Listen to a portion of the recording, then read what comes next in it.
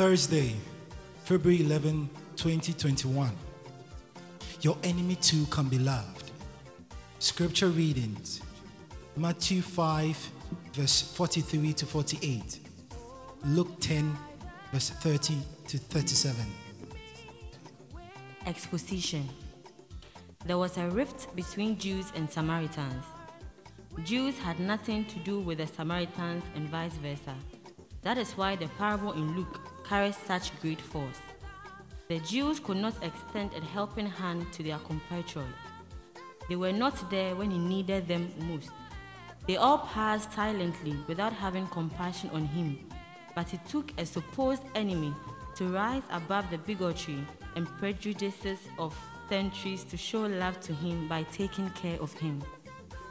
As Christians, we must endeavor in all situations to love even our supposed enemies, just as the Samaritan did. If Christ was not hostile to us, but showed us such great love, then our enemies too can be loved. In Matthew chapter 5, verse 43, we see Jesus changing an old order, which says, "You shall love your neighbor and hate your enemy," by instituting a new one, saying, "Love your enemies and pray for those who persecute you." Love and enemies are two mutually exclusive words, which sometimes raises questions. But in Luke 6, our Lord and Master Jesus enjoins us to love our enemies. Hating our enemies is very natural, hence we cannot love our enemies without the help of God. We need supernatural help. Beloved in Christ, if we genuinely love our enemies and continually pray for them, it simply means we are making room for God's judgment.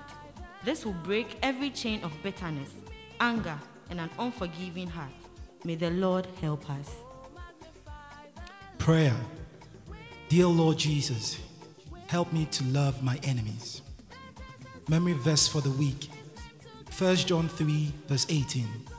Little children, let us not love in word or talk, but in deed and in truth.